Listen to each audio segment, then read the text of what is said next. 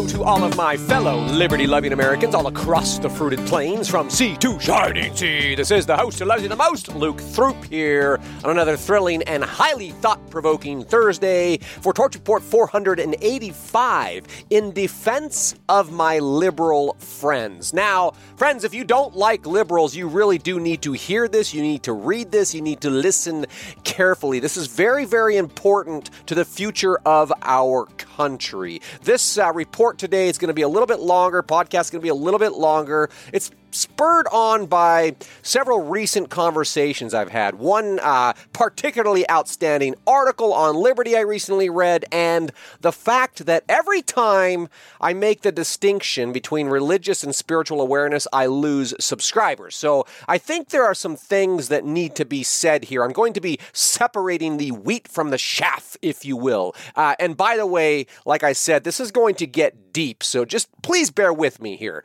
We could be talking about the ongoing political circus. We could be talking about the White House launching its national strategy to counter Islamophobia, or the latest migrant caravan invading our southern border, or, the fact that Oregon just dropped all the graduation standards in the name of equity, or how the Pope is currently rewriting theology to foment a paradigm shift that aligns with people's lived experience. Friends, we could be talking about the ongoing unraveling of the great COVID cover-up, or the neurological complications soaring among the heavily vaxxed percentage of the population, or the current renewable massacre of climate projects that are fundamentally broken. But honestly, none of this is going to help us resist the global cabal.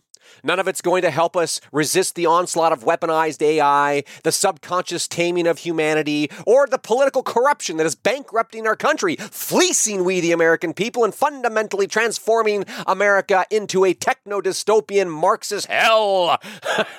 No, my friends, if we want to overcome any and all of that, any of these issues, really, we need to turn our attention to some deeper matters. In order to overcome the tyranny and evil of our time, and I do mean evil, we need to band together with other Americans who still value life, liberty, and the pursuit of happiness, even in the midst of current chaos, even if we disagree on a lot of things. Friends, we need to stand and fight alongside people we disagree with. It is absolutely critical. And to do so, we must move beyond the shallow dichotomies of the two-party system. We must fundamentally reject the mental cages of party platforms and rethink how best to move forward. What does justice and liberty for all actually look like? What does justice and liberty for all actually look like? Well, for one thing, justice and liberty for all must be fundamentally rooted in mutual respect. Without mutual respect, we have no functional relationship, and therefore the social fabric falls apart, right? Our communities implode into these nasty, contentious, bitter places to live. And does that sound familiar? Kind of seems like our country is in this nasty, contentious, bitter divide right now, not by accident. And thus, it is in the name of mutual respect that I intend to defend those whom I disagree with. I do so out of respect for their humanity, in light of my own faults and my own limited understanding, in an effort to forge a path into the great unknown. Let me ask you, is it possible for liberals and conservatives to work together to save our country? Is it possible for liberals and conservatives to work together to save our country? Friends, is it possible? Before moving on, I just want to sit with that for a bit. Take a deep breath. Is it possible? Can liberals and conservatives come together to save the United States of America?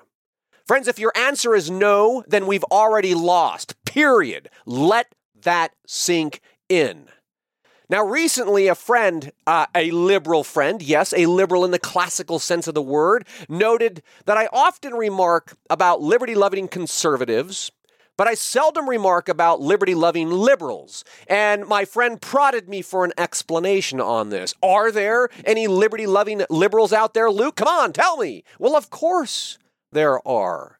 Are there a lot of delusional liberals out there? Well, yeah, of course there are. But the exact same thing can be said of conservatives as well, right? So people are people.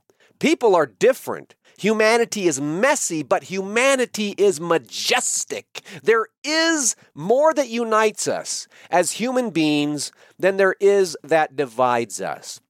We have in common a substantially greater amount of things than all of our petty differences combined. As human beings, we are born free, with free will, with the power of choice, with our own infinitely unique character and personalities, with our own set of preferences and proclivities, with our own strengths and weaknesses, and of course, our own laundry list of personal problems, right? We've all got issues, and this is a good thing, is it not, that we're all a little bit different? Can't we celebrate the fact that we're not all the same? Isn't the infinite diversity and complexity of our shared humanity a good thing? I think life would be pretty damn boring if it was any other way, right? If we were all the same, we all believe the same. Like, come on, how boring is that? I mean, that's exactly what the globalists are trying to achieve, is to make everybody believe that we all share the same values. We don't, and we never will. Now, with that said, I want to flesh out some definitions here for the sake of clarity. What is a liberal? And I want to move beyond the shallow labels, and I want to offer some exceptional insight of a PhD political economist named Rogers. And I think, undoubtedly, Dr. Toby Rogers, he has a deeper understanding of the term liberalism than I do. And Dr. Rogers, when he's not out there organizing grassroots efforts to defend medical freedom, he pens his own Substack. I put a link in there. You might check it out. In a meaty piece, he titled, Did Liberalism Fail? He spells out the definition of liberalism. Says Dr. Toby Rogers, he says liberalism has two branches: political liberalism and economic liberalism. Most everyone likes political liberalism, or at least they did before COVID. He says that political liberalism stands for freedom of speech, freedom of religion, freedom of assembly, constitution, courts, and the rule of law, elections, government by the consent of the governed. And these are all, of course, huge improvements, says Dr. Rogers. These are huge improvements over rule by kings, pharaohs, or priests. I agree. Do you agree? And then he goes on to say that political liberalism, it tends to produce economic liberalism. Economic liberalism is the freedom to trade, free markets, the right to private property, the right to make money, the right to entrepreneurship. Everyone is motivated by money, says Dr. Rogers, to some extent, even if that's not always the deciding factor. And so politically, free people generally demand economic freedoms. So that's a little excerpt from Dr. Rogers' Did Liberalism Fail essay. And what can we learn from this little excerpt here? Well, we learn that in the mind of educated liberals, liberalism stands for freedom of speech, freedom of religion, freedom of assembly, the Constitution and the rule of law, government by the consent of the governed, the freedom to trade in open markets, the right to private property, the right to make money via the entrepreneurial spirit. And you know what? That sounds pretty damn spot on to me. That sounds pretty American, does it not? Now, to be sure, as Dr. Rogers makes clear in his essay, modern liberalism, which he calls progressivism, it's deviated significantly from these norms. Many, if not most, of those who wear the liberal label today, they openly scoff at these values. And kind of in a strange and interesting twist, many conservatives have also abandoned their values in much the same way. And, all of this just seemed to have happened at the onset of the pandemic. As Dr. Rogers observed, he says, in the space of just 75 days at the start of 2020, Political liberalism disappeared from the United States, Europe, Canada, Australia, and New Zealand. Freedom of speech? Gone. Freedom of assembly? Gone. The Constitution? Gone. With nary a word of protest from the so-called liberals, what we now call progressives in our society. He goes on to say economic liberalism disappeared shortly thereafter. The global economy was turned off in March of 2020. Multinational corporations like Amazon, Target, Home Depot, they were given special status, while small businesses were closed, many of them permanently. Property owners were barred from collecting rent. Unelected bureaucrats divided the workforce into essential and non-essential.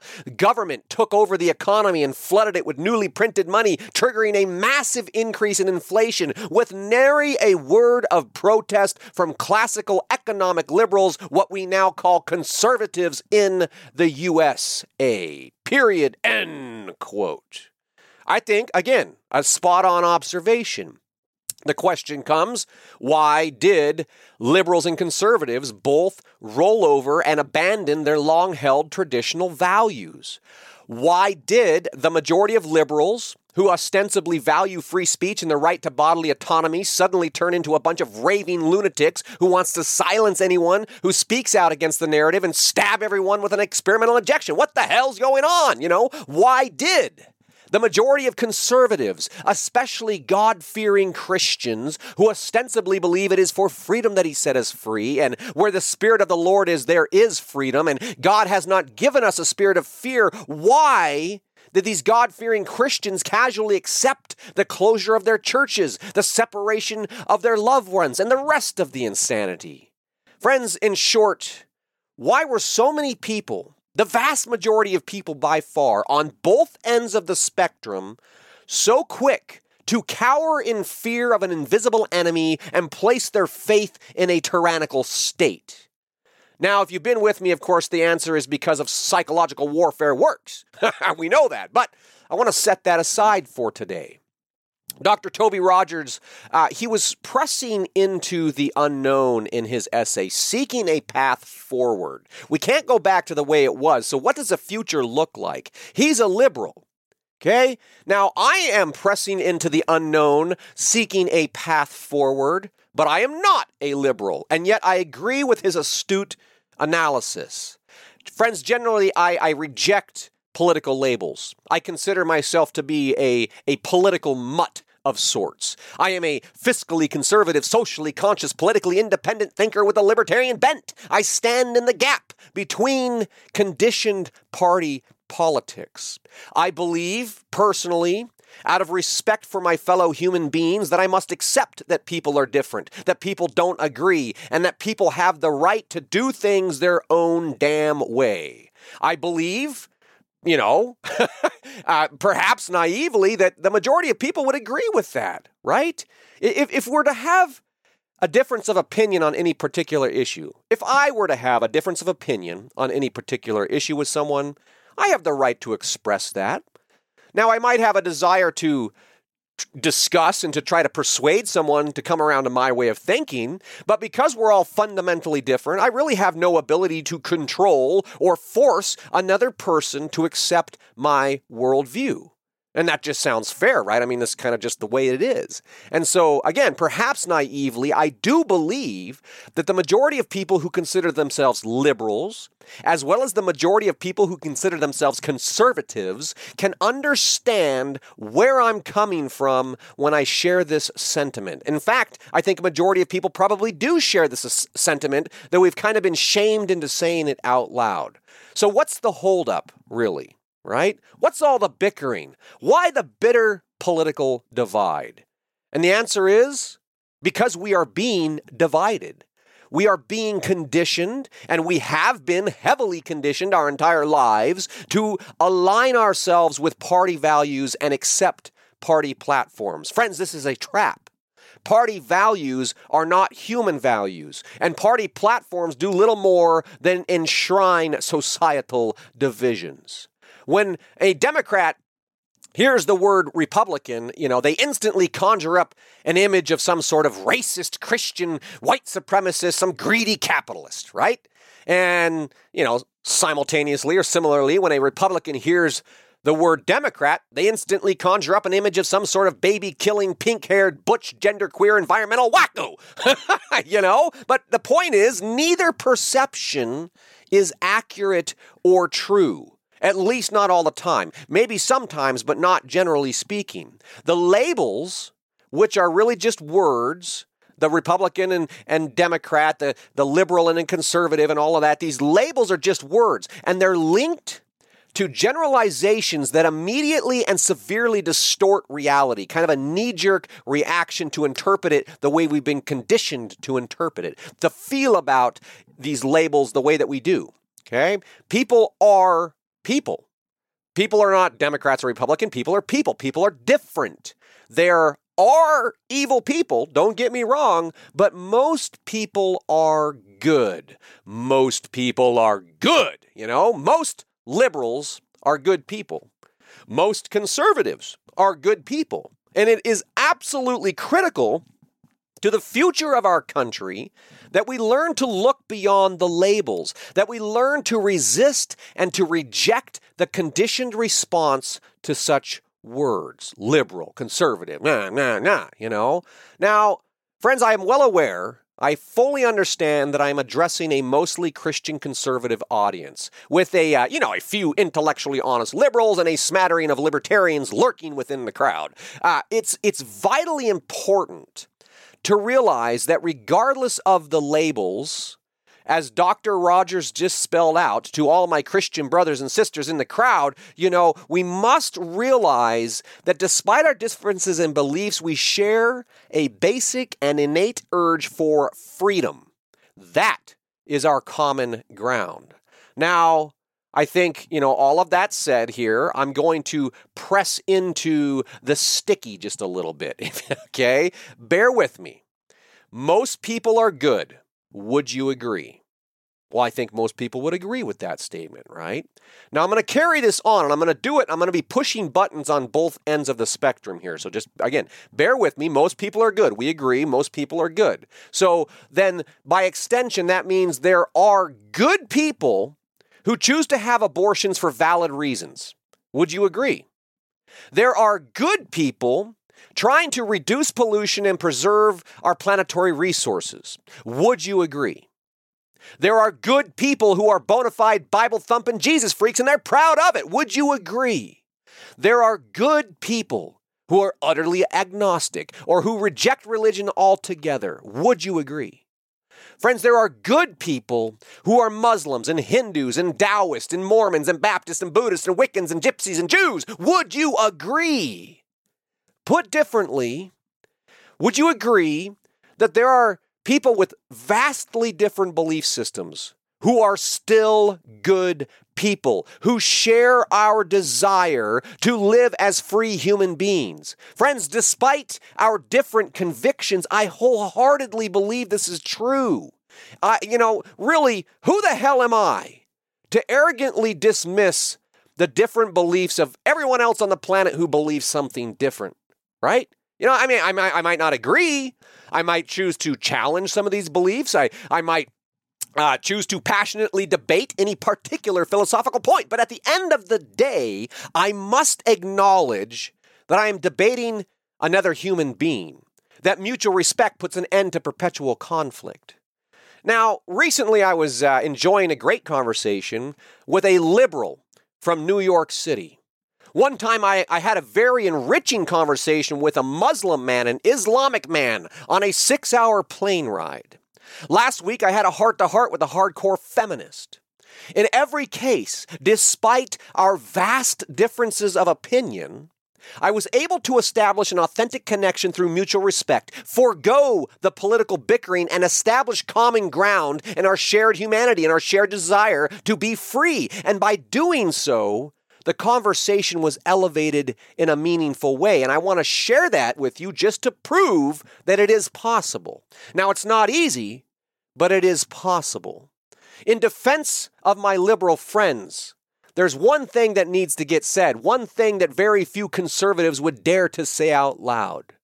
There are good people who do not believe in God.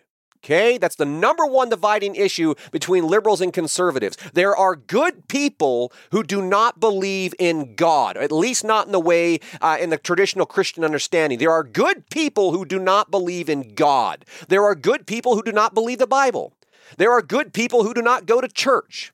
There are good people who don't believe Jesus Christ rose from the grave. There are good people who don't believe the world was created in 6 days. There are good people with radically different beliefs about where we came from and what happens when we die and what the meaning of life is really all about. And if you cannot accept this fact, please feel free to unsubscribe. But before you do, friends, I ask one thing. Ask God, has anything I've said been wrong? Did God not create the liberals too, and the Muslims and the Jews, etc.? Friends, know this. Life is good. People are good. People are different, and we need to look beyond religion if we intend to get out of the political mess that we're in. Religion divides us. Politics divide us. But the spirit of our shared humanity unites us against a common enemy. United we stand, divided we fall, and that is the message of my heart for today. Friends, I've spoke my mind with humility from the heart. Thank you for listening. If you're enjoying this podcast, please take the time to go to the website, thetorchreport.com. Find the heart. Click the heart. Give me some love. And of course, the greatest honor of all is if you share this podcast with everyone you know. Get out there and embrace this thrilling, thought-provoking Thursday. And I'll look forward to talking to you again soon.